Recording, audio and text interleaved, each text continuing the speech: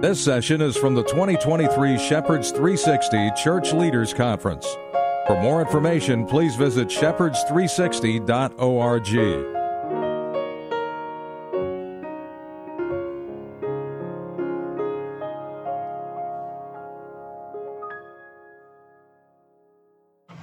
All right, everyone. Well, thank you for coming. This session will be a little bit different because of the helpfulness of technology. Dr. Tara Sander Lee, could not be with us in person, but lo and behold, she is able to impart her wisdom and her experience and knowledge via Zoom.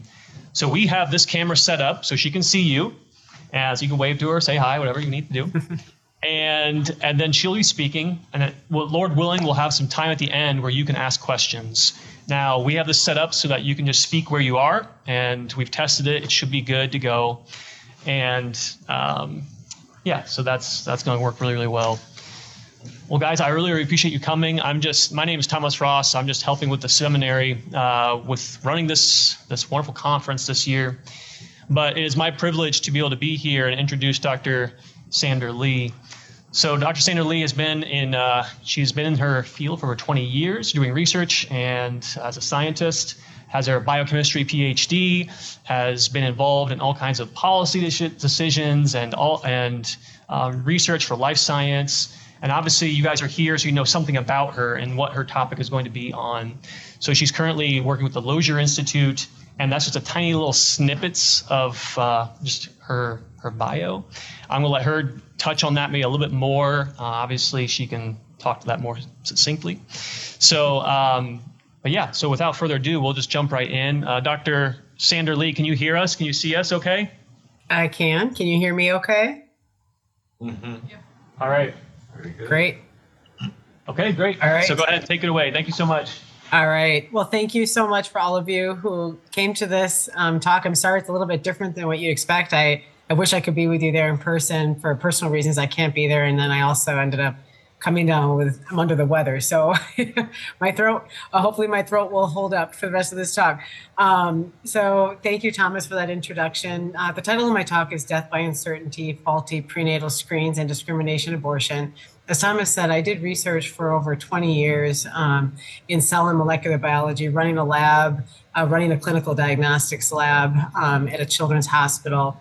And then God really called me to step out of that and to focus on helping to help people understand just the sanctity of life that he has created. And that's taken me into areas that I never thought possible, just like even in policy decisions and helping legislators to understand the issue. So I'm thrilled to be with you here today to talk to you about this concerning issue about prenatal screening and discrimination abortion. And in general, I want to make it clear that prenatal diagnosis in and of itself is not bad. It's just what I'm going to talk to you about is the discrimination that a lot of these babies face once they receive a prenatal diagnosis. So let's jump right in. Just to give you a little bit of information, I have been with the Charlotte Lozier Institute for several years after leaving my clinical position and research position. I have been doing this policy work, and we are based in Arlington, Virginia. We're a Science and Statistics for Life Institute. The goal is to really educate the public and legislators so that we promote a deeper public understanding of the dignity of every human life that God has created. So I'm going to jump right into a fetal anomaly. Well, what is a fetal anomaly and why do we need to do a prenatal diagnosis to begin with? Well, a fetal anomaly is an unexpected condition in a baby that develops during pregnancy. And sometimes you will hear this referred to as a birth defect or a congenital disorder. And there are many different types of fetal anomalies. In fact, there are more than 4,000 that are known. And there are some that are even still yet to be discovered. And there are many different types, and they can occur at any stage of pregnancy. And some of them have a genetic cause and others do not. And for many, the cause is unknown. And so I pulled this infographic from the CDC website because I think it makes an important point that these are actually fairly common. So it accounts for about 3% of the live births that we see. And so this translates into about 120,000 babies that are born each year that will have some type of congenital or birth defect. And it can range anywhere from being absolutely benign, nothing that it's not going to require a lot of support, but there are going to be some that require some pretty significant support. We're going to talk through that. So because some require significant support, the goal is to try to diagnose these disorders as early as possible. And so I just want to make sure we're on the same page, because I'm going to be throwing out the term diagnosis quite a bit. So Webster's dictionary just defines diagnosis as the art or act of identifying a disease from its sign and symptoms. So what's been happening is that the goal has been then to diagnose before birth as early as possible so that parents are better prepared and can prepare. And if there are any interventions that can be done either inside the womb or outside the womb, that they can be aware of these options. And so some of these diagnoses can happen mostly around like 20 weeks during the routine ultrasound scan at 20 weeks, but they can occur much earlier and sometimes as early as 10 weeks in various forms of screening. And I'm going to talk to you about those, specifically looking for DNA, screening the baby's DNA to see if they have any potential fetal anomalies or risk of fetal anomalies. So my point is that there's multiple ways to screen and try to diagnose these babies. And what's becoming really clear is that advances in diagnostic tools within the last 50 years have really allowed more and more birth defects to be diagnosed before birth. Many of these are diagnosed by ultrasound, some by fetal MRI, and others by genetic testing. And these methods have just gotten so much more advanced. I just want to touch on that a little bit. So if we look at ultrasound alone, this is back in the 1960s and 70s.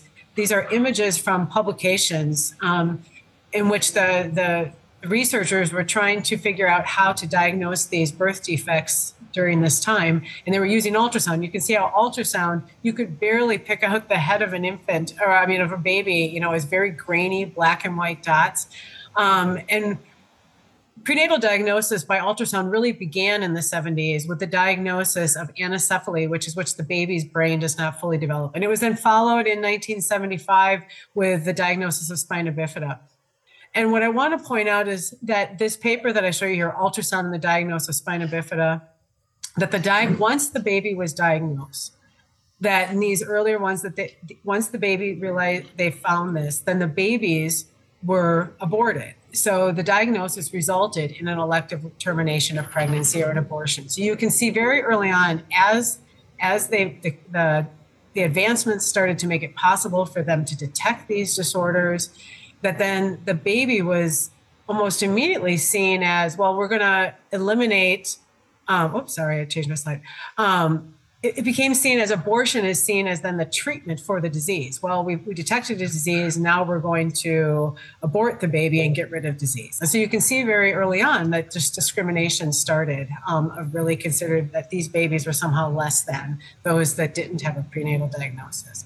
But I want to show you that just over the years, this is now the current ultrasound that we have with fetal MRI, ultrasound. I mean, scientific advancements like ultrasound now allow us to see the baby like never before. So we can not only see the humanity of the unborn child. I mean, we know that you can actually see the baby suck his or her thumb inside the womb as early as 15 weeks. It's just remarkable. But what this also allows us to do is to identify more and more structural anomalies as well. But it's also, there are limitations. You can't detect everything. And you also can't predict the outcome for every baby. I want to talk to you a little bit about invasive prenatal testing. Fetal anomalies that have a known genetic cause can also, you can use what's called invasive prenatal testing to identify, to basically, you basically collect a piece of tissue from the pregnancy, and then you isolate the DNA, and then you do a test to determine if the baby has a specific disorder. And so I'm talking specifically about amniocentesis or chorionic villus sampling. In the case of amniocentesis, there's actually amniotic fluid is withdrawn for analysis, and they usually do this between 16 and 18 weeks gestation. And then chorionic villus sampling can be done a little bit earlier, as early as like 10 and 12 weeks. And that's where they take a sample of cells from what's called the chorionic villi or the placentae. the placenta. And what I want to point out is that both of these invasive methods, they do carry a risk of miscarriage.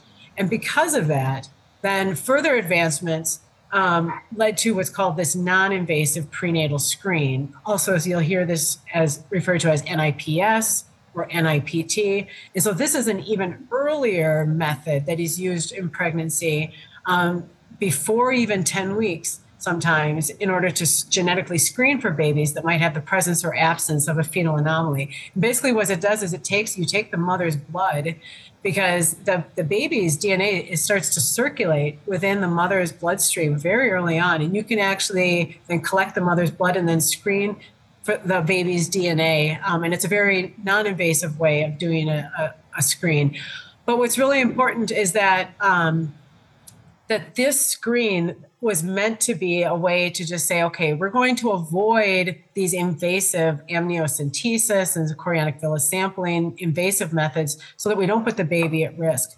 But I'm going to talk to you about how that is actually, though, a lot of women are going and doing this screen for disorders such as trisomy disorders, like Down syndrome. So what I'm showing you here is what's called a karyotype. It's all the chromosomes for the baby. And what we know is that when a human being comes into existence, half the DNA is from mom and half the DNA is from dad. And so in most circumstances, you're going to have one chromosome for mom and one chromosome for dad. Well, in the case of this baby with Down syndrome, they have an extra chromosome 21. And so with advancements in prenatal diagnosis, they've been able to try to find ways to diagnose Down syndrome earlier and earlier. And so the screening tool has been one of the most popular methods used to try to screen all women, whether they're low risk or high risk of even carrying a baby with Down syndrome, using that non-invasive, that method, that NIPT or NIPS. But what's really interesting is that, with advancements has also come incredible care for these babies with Down syndrome. And we know that the average life expectancy for babies with Down syndrome is now in the 60s and rising. And so it's just remarkable how even, just advancements have taken us so far. But what's important to understand is that the risk of having a baby with Down syndrome increases as a woman ages. So women older than 35 are often encouraged to have prenatal genetic testing done on their unborn babies. And this was how it was originally seen. Okay, we're going to offer now this screen to mothers that are at advanced maternal age. But things have shifted, and that not just women that are at high risk are not the only ones that are screened. Now, all women, whether they are at low risk or high risk, receive this NIPS screen, and which can happen after 9 weeks. And then what they're supposed to do is that if they receive a positive screening result, that they should be confirmed by a more invasive test, by a CVS or amniocentesis. But what's happening is a lot of these women are just receiving the screen and not getting confirmation. And why is that a problem? It's because this screen that is done, the one where you take a blood sample from the mom and look for the baby's DNA, that screen is not diagnostic. That means that it is not going to have the absolute certainty that that baby actually has that disorder. It only determines if a baby has a risk of having that disorder. And so there are actually significant chance that the screening result is wrong. And so what we're seeing is that for women that are screened to determine whether they have a risk of having a baby with Down syndrome, there's what's called a false positive rate of greater than 50%, meaning that over 50% over the time, that result is going to be wrong. And that's really scary because a lot of these women are getting this positive result that their baby, it might be at risk of Down syndrome, and they're not getting the confirmatory invasive test to confirm it. And so often they're making decisions about what to do based on this incorrect information. And these false positives are even worse for rare disorders. If you go onto some of these companies' websites that screen for these disorders, you can clearly see that some of these really rare disorders like Prader-Willi or Angelman syndrome, they can be wrong over 85 to 95% of the time. It's really scary. So what's happening is a lot of these women then are feeling pressured to abort, similar to what we saw even back in the 70s. Once the baby is diagnosed, or there's even a risk of anything possibly being done there's any risk of anything wrong with the baby, that some of these healthy babies are being aborted.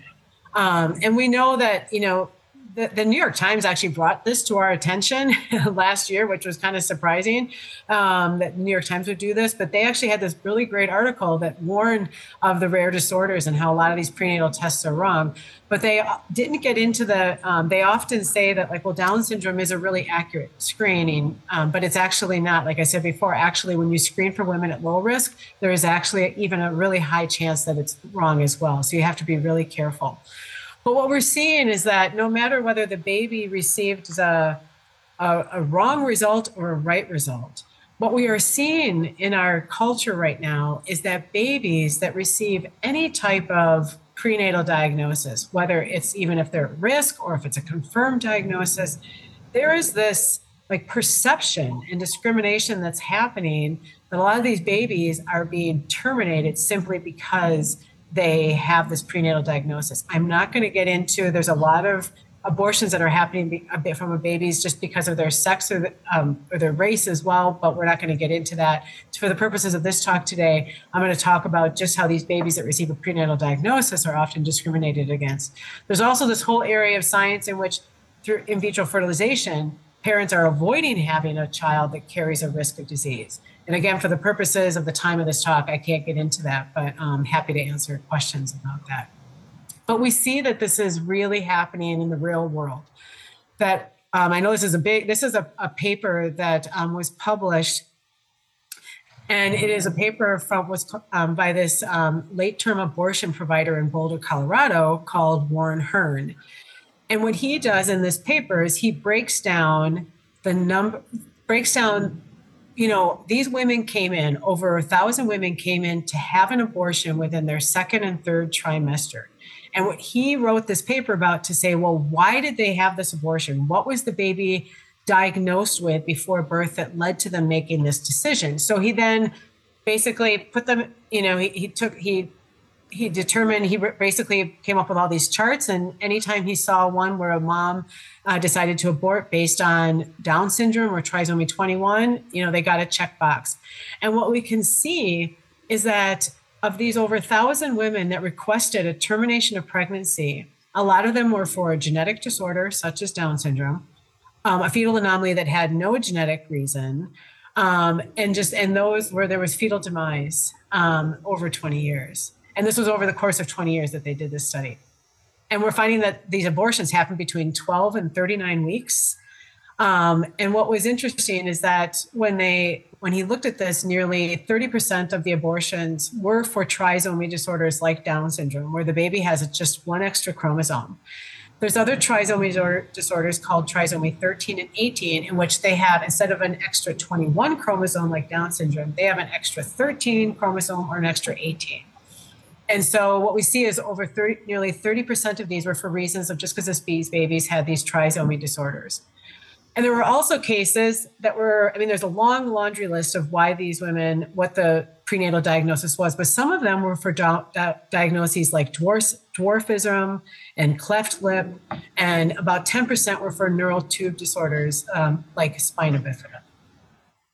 And what we're seeing is that this trend in women that once they receive, or families, once they receive this prenatal diagnosis, that they are receiving pressure to abort these babies. And this is becoming an issue, not just in the United States. And we're seeing an overall declining trend in birth rates for the total Down syndrome population.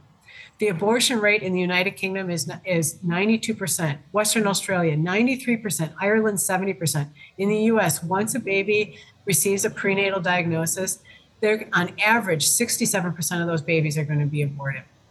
And that's reducing our population, the Down syndrome population.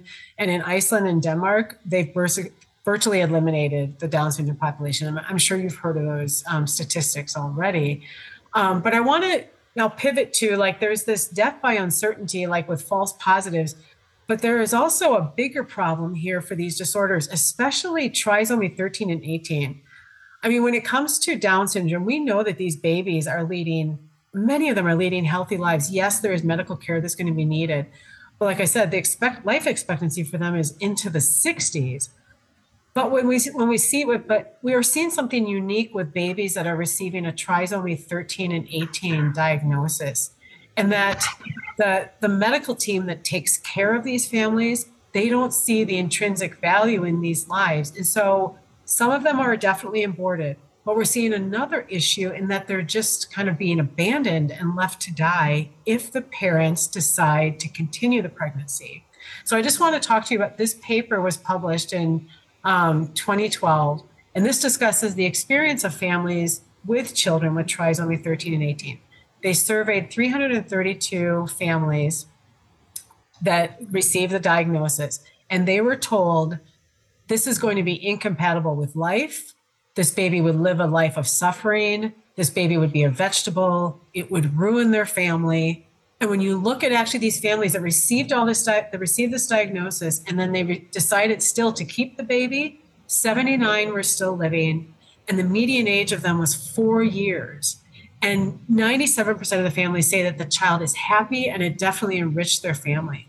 So what we're seeing, and I think what's happening is that there's this perception and discrimination happening that even in families that decide to keep their babies, and there's so much variability in the diagnosis and the outcomes that families often receive this information that your baby's going to die, they're going to suffer. They call it life-limiting, fatal. But what they're not hearing is the real data that shows that some babies diagnosed with trisomy 13 and 18 might live 1 year, 5 years, 10 years, even 30 years in some cases, depending on the type and severity of the condition. So we see in this other paper that parents talk about, the type of information they received once they received this diagnosis. So 45% received a diagnosis, so they put them into categories. Some families wanted to know if their baby had this disorder. Other parents did not. Those that received the diagnosis, the majority of them said, you know what, I want to keep the baby. I just want to meet my child alive, take the child home and be a family. But 100% of these parents report that their providers were against any interventions to prolong their life once they were born. And that, again, the majority were pressured to terminate. And they were told things like, you would never find a doctor to treat her. We would be doing her a favor by saving her from suffering. So these parents feel a lot of fear, pressure to abort. And then they're also, if they decide to keep the baby, some of these babies are being withheld care. And this is real data showing this, that babies live longer when they receive basic medical intervention that is offered immediately after birth. And that, so what you see here, and I know it's kind of hard maybe on the thing, but if you look just even in this very last column, lived greater than 1 year.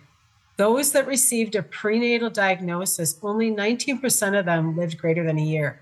Compare that to those that received a diagnosis after birth, and greater than over 50% of them lived greater than a year. So what we're seeing is that the intrinsic value in all lives does not seem to, once a prenatal diagnosis is received, does not seem to be considered the same by the medical team. So what's happening is that a lot of these children are living longer when they receive medical care, but they're not all offered that care. And in many cases, sometimes when they receive this prenatal diagnosis, they're actually just given a comfortable death and abandoned and not treated like all the other children, that whether they have a diagnosis or not. And so it's really telling. There's a lot here to unpack, but it's just, we're seeing that a lot of these parents, and they don't know how to manage, they don't know what to do, because all they're hearing is that their baby is going to die and they can't be taken care of. But they're not seeing really exciting data like this, like published in JAMA, that shows that among children born with trisomy 13 or 18, that yes, mortality is an outcome for sure, but 10 to 13% has survived 10 years. And that among children who underwent surgical intervention right after birth, the 1 year survival was high. So a lot of times these parents are hearing that it's just gonna be a fatal disorder. They might as well just abort the baby. If anything, yes, life-limiting, but it's hardly lethal or incompatible with life 100% of the time. And there's also a study like this that shows that babies with trisomy 13, 18 who have a specific type of heart defect live even longer when they receive the necessary medical care to surgically repair the heart defect. So this study found that those patients that had trisomy 13 or 18 and then received the right surgery, they lived an average of 32 years. Some of them lived, and that ranged from 11 to 53 years of age. So some of these kids, if they received the right intervention, they lived up to 53 years of age. And so parents are just not hearing about this information, and they don't know how to navigate the system. And so there's this beautiful story. They're also not hearing about stories like this, like Nora Rose, who her parents have a Facebook page that I encourage you to go to. They call her the Trisomy 13 Warrior. And what they talk about, and if you just go through this, you hear how the parents make it clear, like, there are so many things that are happening for a baby girl that we thought we would never see. Like, they explain how their daughter is now 6 years old in kindergarten, and she's standing independently at a desk at school. And so I just want to read what they say here. They say, our biggest prayer for Nora when we found out about her diagnosis was just to meet her and tell her how much we loved her. We had no idea we would have 6, almost 7 years. We knew she would have physical difficulties, but didn't know if she would ever pull up or stand. We also didn't know if she would graduate from homebound school to in-person school. So many things to be thankful for and to not take for granted. God has worked so many miracles in this little girl's life, and he's not finished yet. And I think that's where the hope is. So I think a lot of these parents are hearing just the worst case scenario, but they're not hearing the hope that is possible with their baby, given the right care and a medical team that really cares and wants to help that baby survive. And they're also not hearing of in utero treatment and the fact that some of these prenatal diagnoses, such as spina bifida, there is a treatment option before birth. And so there's just much education to be had. And so in this case with spina bifida, you might remember that this was one of the very first disorders to be diagnosed back in the 70s, and then the baby was aborted. Well, we're seeing now that there is this ability to go into the womb, and that because the spine is basically exposed in the sac and protrudes through the body wall, they need to close up that wound and repair it. And so right now, though, in many states, it is absolutely still legal to abort these babies once a family has found that their baby has spina bifida. And yet there is a surgery that can be done to correct this if done at the right time. And so actually saving tiny babies inside the womb before birth has just really exploded. So we've written a paper on this, the perinatal revolution. I'm not going to go into great detail on this, but I just want to say that, these are operations performed in the mother's womb to correct these life-threatening malformations, and it is a reality. I show you this picture from Children's Hospital of Philadelphia because that's the average size of the organ operated on during fetal surgery is just a half an inch. So it's just remarkable. I'm just going to take you through a couple of just examples of this. Children's Hospital of Philadelphia has seen this expand dramatically over the years. In the 25 years that they've been doing fetal surgery, you can see their first fetal family reunion in 1997, where there were just a few families to celebrate. Now, last year, their reunion was at the zoo because they had thousands of families there to celebrate all of these fetal surgeries that have occurred. We see this for twin-to-twin transfusion syndrome, which is a threatening condition for babies caused by abnormal connections in blood flow between identical twins who share one placenta. And if left untreated, the disease can be fatal. But this minimally invasive surgery uses these really small instruments that you just do an incision in the mother's abdomen, and then you can go through the uterus and actually do this life-saving surgery for these babies that has actually been successful as early as 15 weeks. It's remarkable.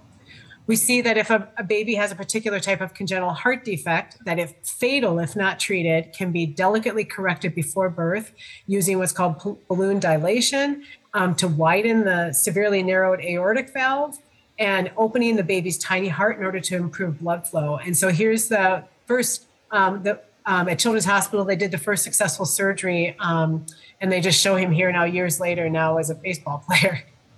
And then we see that in Cleveland Clinic, they performed a life-saving fetal surgery just a couple years ago to remove a rare heart tumor. And I just want to show you here, you can see the baby's hand just reaching out. You can see that during the surgery. And then they put the baby back in, and then the baby continues to develop inside the womb, and then basically twice born. And we need that, seeing this another procedure. the fetal surgeons actually recently repaired a rare fetal blood disorder called vein of Galen malformation that was causing severe abnormal blood flow in the baby's brain. And so this baby had a really high risk of heart failure and brain injury. And so they were able to go in and repair this on the baby before, and so that it wasn't fatal and that the baby then would be born. It's just remarkable. And there's also these other disorders in which a mother's own stem cells can actually be used to help to save her baby. And so for like conditions such as alpha thalassemia and other blood disorders. So there's just so many advancements that are being made. And so I just want to review a little bit. I know I've kind of thrown a lot at you, but I want to review here. And I put two pictures up here of our scholars. These are physicians that are practicing physicians. They're neonatologists. They see these babies every day, and they are on the ground taking care of these babies and helping the families to understand what type of care is needed. But what's clear is that once a diagnosis is received, they explain how there's much pain and grief and obviously concern for the baby. They want the baby to get help. These are babies that are really wanted, and they don't want the pressure to abort. They want to know what their options are, and they don't want to just be abandoned. They want them to receive whatever care is available. And so it's important that they receive that a maternal fetal medicine care team that is going to really walk through them and help them coordinate all the care that is possible and not just pressure them to abort. And so it's also important to help understand that it is often impossible to know exactly what support a baby will need until after birth. So that's why it's so important to let them know of all life-affirming options, not just abortion. And that because babies, there's going to be various different outcomes. Babies may have few complications, require little support. They might have serious congenital complications that need considerable support. And again, as I mentioned earlier, some babies in utero surgery might be a real option. And so, but regardless of what the diagnosis, all babies are deserving of excellent medical care, and they need help navigating the system. And so that's why there are now life-affirming organizations like Be Not Afraid that help provide the support early on in the journey once a family has received a prenatal diagnosis, and they help the family navigate all of those, really difficult decisions and understanding all of the different treatment options that might be available depending on the diagnosis. And it's important that they understand that each journey of the baby with a fetal anomaly is unique and unlike any other. So every patient and family deserves special care. So I just put this up here because if you are a parent or you know someone that's looking for support, they've received a prenatal diagnosis, you can go to this website. It's Be Not Afraid. They are not currently offering direct support right now because they are training people around the country to do what they do, but they will connect you with one of the organizations where they have trained who are providing Be Not Afraid modeling services. And so I just encourage you to go there to check it out. We have also been working with Be Not Afraid and Heartbeat International and her plan to develop this website called prenataldiagnosis.org. I encourage you to check it out. It provides information, just basic information about prenatal diagnosis, but then what are some of the options that are available. And in addition to helping to provide resources for family like these websites, we also go into the states and testify and help to educate legislators. And why is this important right now? It's because right now in the states, since Roe was overturned, yes, states can now reach consensus and decide where do they want to place limits on abortion? And if they do, where is that going to lie? And so I'm showing you here this website. It's called Life Saving Laws.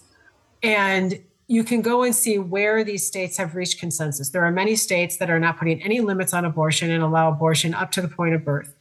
There are some states that are allowing restrictions, like once a heartbeat is detected or at 15 weeks.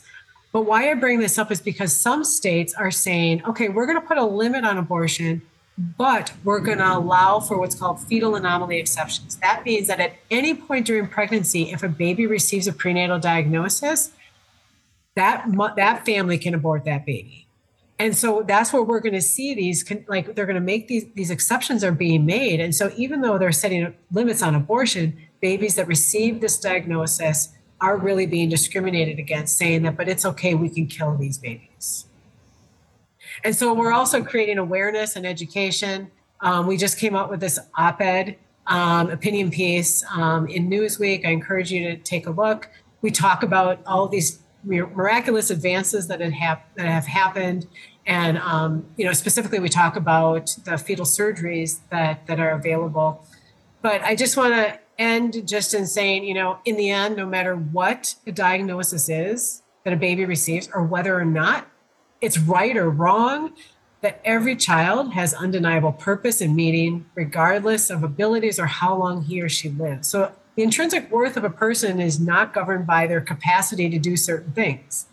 So even though receiving a prenatal diagnosis can be very traumatizing, every family and their baby should be properly informed, nurtured, offered excellent medical care, and treated with love and dignity during every step of the way on this prenatal diagnosis journey.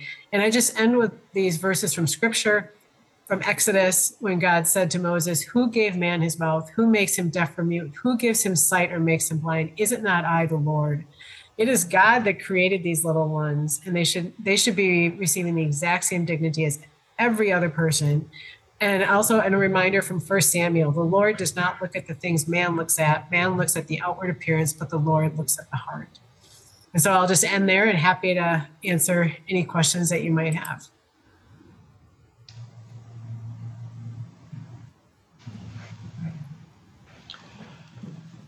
Thank you. Yeah. Dr. Sandra-Lee, I guess I had one question. You had mentioned that the prenatal screening was an option in the past. And then once we determined that we could find out quite a bit from the blood work of the mother, did you make, just for clarification, did you say that now every mother gets that prenatal screening just as part of their natural, Right. medical care during pregnancy? Yeah, so the purpose of that screen was really meant to be only for women at the highest risk, like women of advanced maternal age, or they knew that there was some type of, inherited disorder or something. It was mostly women at higher risk that were over the age of 35. That was initially how it was supposed to be. So to minimize how many women were screened. And then if they received a positive result, then they would be the ones that would get the confirmation by the more invasive screen. But now what's happening is all these professional societies are coming forward and they're on record saying all women, regardless of whether they're low risk or high risk, should receive this screen. And so that's why and a lot of women are not going the next step of getting the confirmatory testing or even waiting until after birth. That's the other thing I want to mention, because a lot of these trisomy disorders, like for Down syndrome, trisomy 18 and 13, there is no treatment that can be done inside the womb. So there's no reason why a parent can't wait until after birth and then have the test done. But yes, you're right. So what's happening is that now all women are being recommended that they receive this initial screen. I was going to ask to follow up with that. Very similar question, because I've had 3 babies in the last 4 years, and it's never been required to do that screen. But is it anywhere where it's still being done, even if I said no, I don't want you to do that screening? I mean, I still have blood work that I get done during those appointments. Is it somehow still happening behind my back? Yeah. So I have not read of any situations like that. You're right. Every woman should receive informed consent, and it's still a decision that they get to make. They are recommended by all these societies to have it done. But you're right. At the end of the day, a woman can say, no, I don't want this.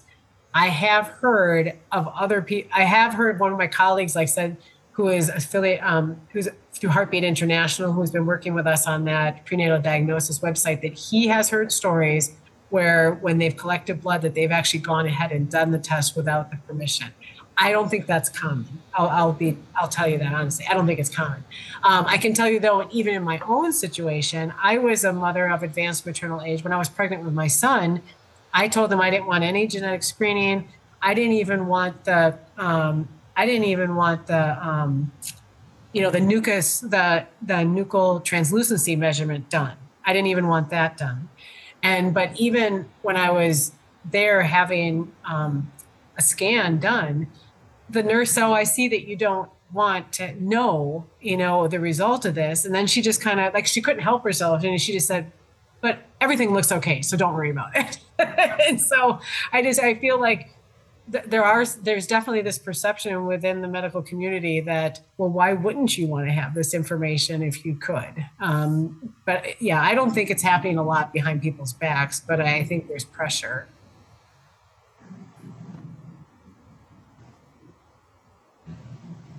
Another question, when you were talking here at the end about the laws and the terminology of states putting on limits, is that, so in some of that, if these diagnoses, is it something that is actually diagnosed, then they're giving them the option to abort, or is it just if there's an at risk?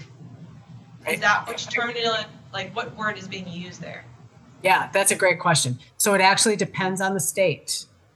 And so that's why, like I mentioned, our two scholars, Dr. McCaffrey and Dr. Perucci, because they're on the ground, they're helping legislators to understand this, that if you create it to be too broad, some of them are really broad, like any risk, or diagnosis.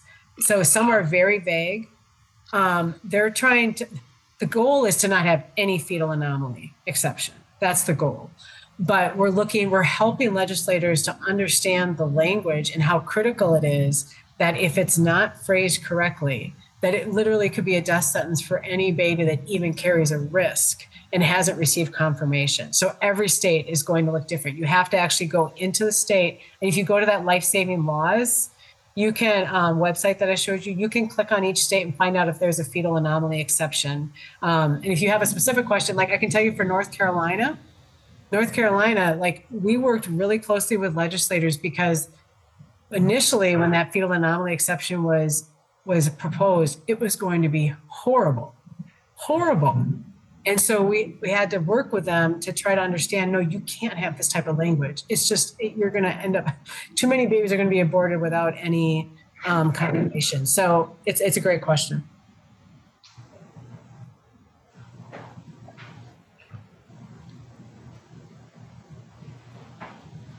All right, well, I think that's about time. Once again, just thank you so much, Dr. Sander-Lee, for coming and presenting. Just as a personal testimony, one of our students in our one-year program did get diagnosed with Down syndrome in utero. The parents said, nope, don't care, we're going to have the baby anyway. And lo and behold, not Down syndrome. So a perfect example, and that's the first time I ever heard of that, now being clarified and confirmed with all the research you provided here. It's startling, but well, anyway, thank you so much. Appreciate it. All right, thank you for sharing that. That's not a uncommon thing. When I was testifying in the States, you have families going up and testifying exactly that, what happened to them, that they received a wrong diagnosis and their baby is fine. So thank you for sharing that, though. It's just further confirmation. So thank you, everybody. Thank you. All right. Good day.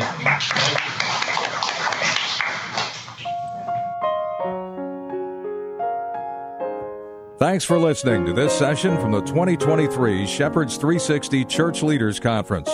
This material is copyrighted and may not be altered or sold. For information, please visit shepherds360.org.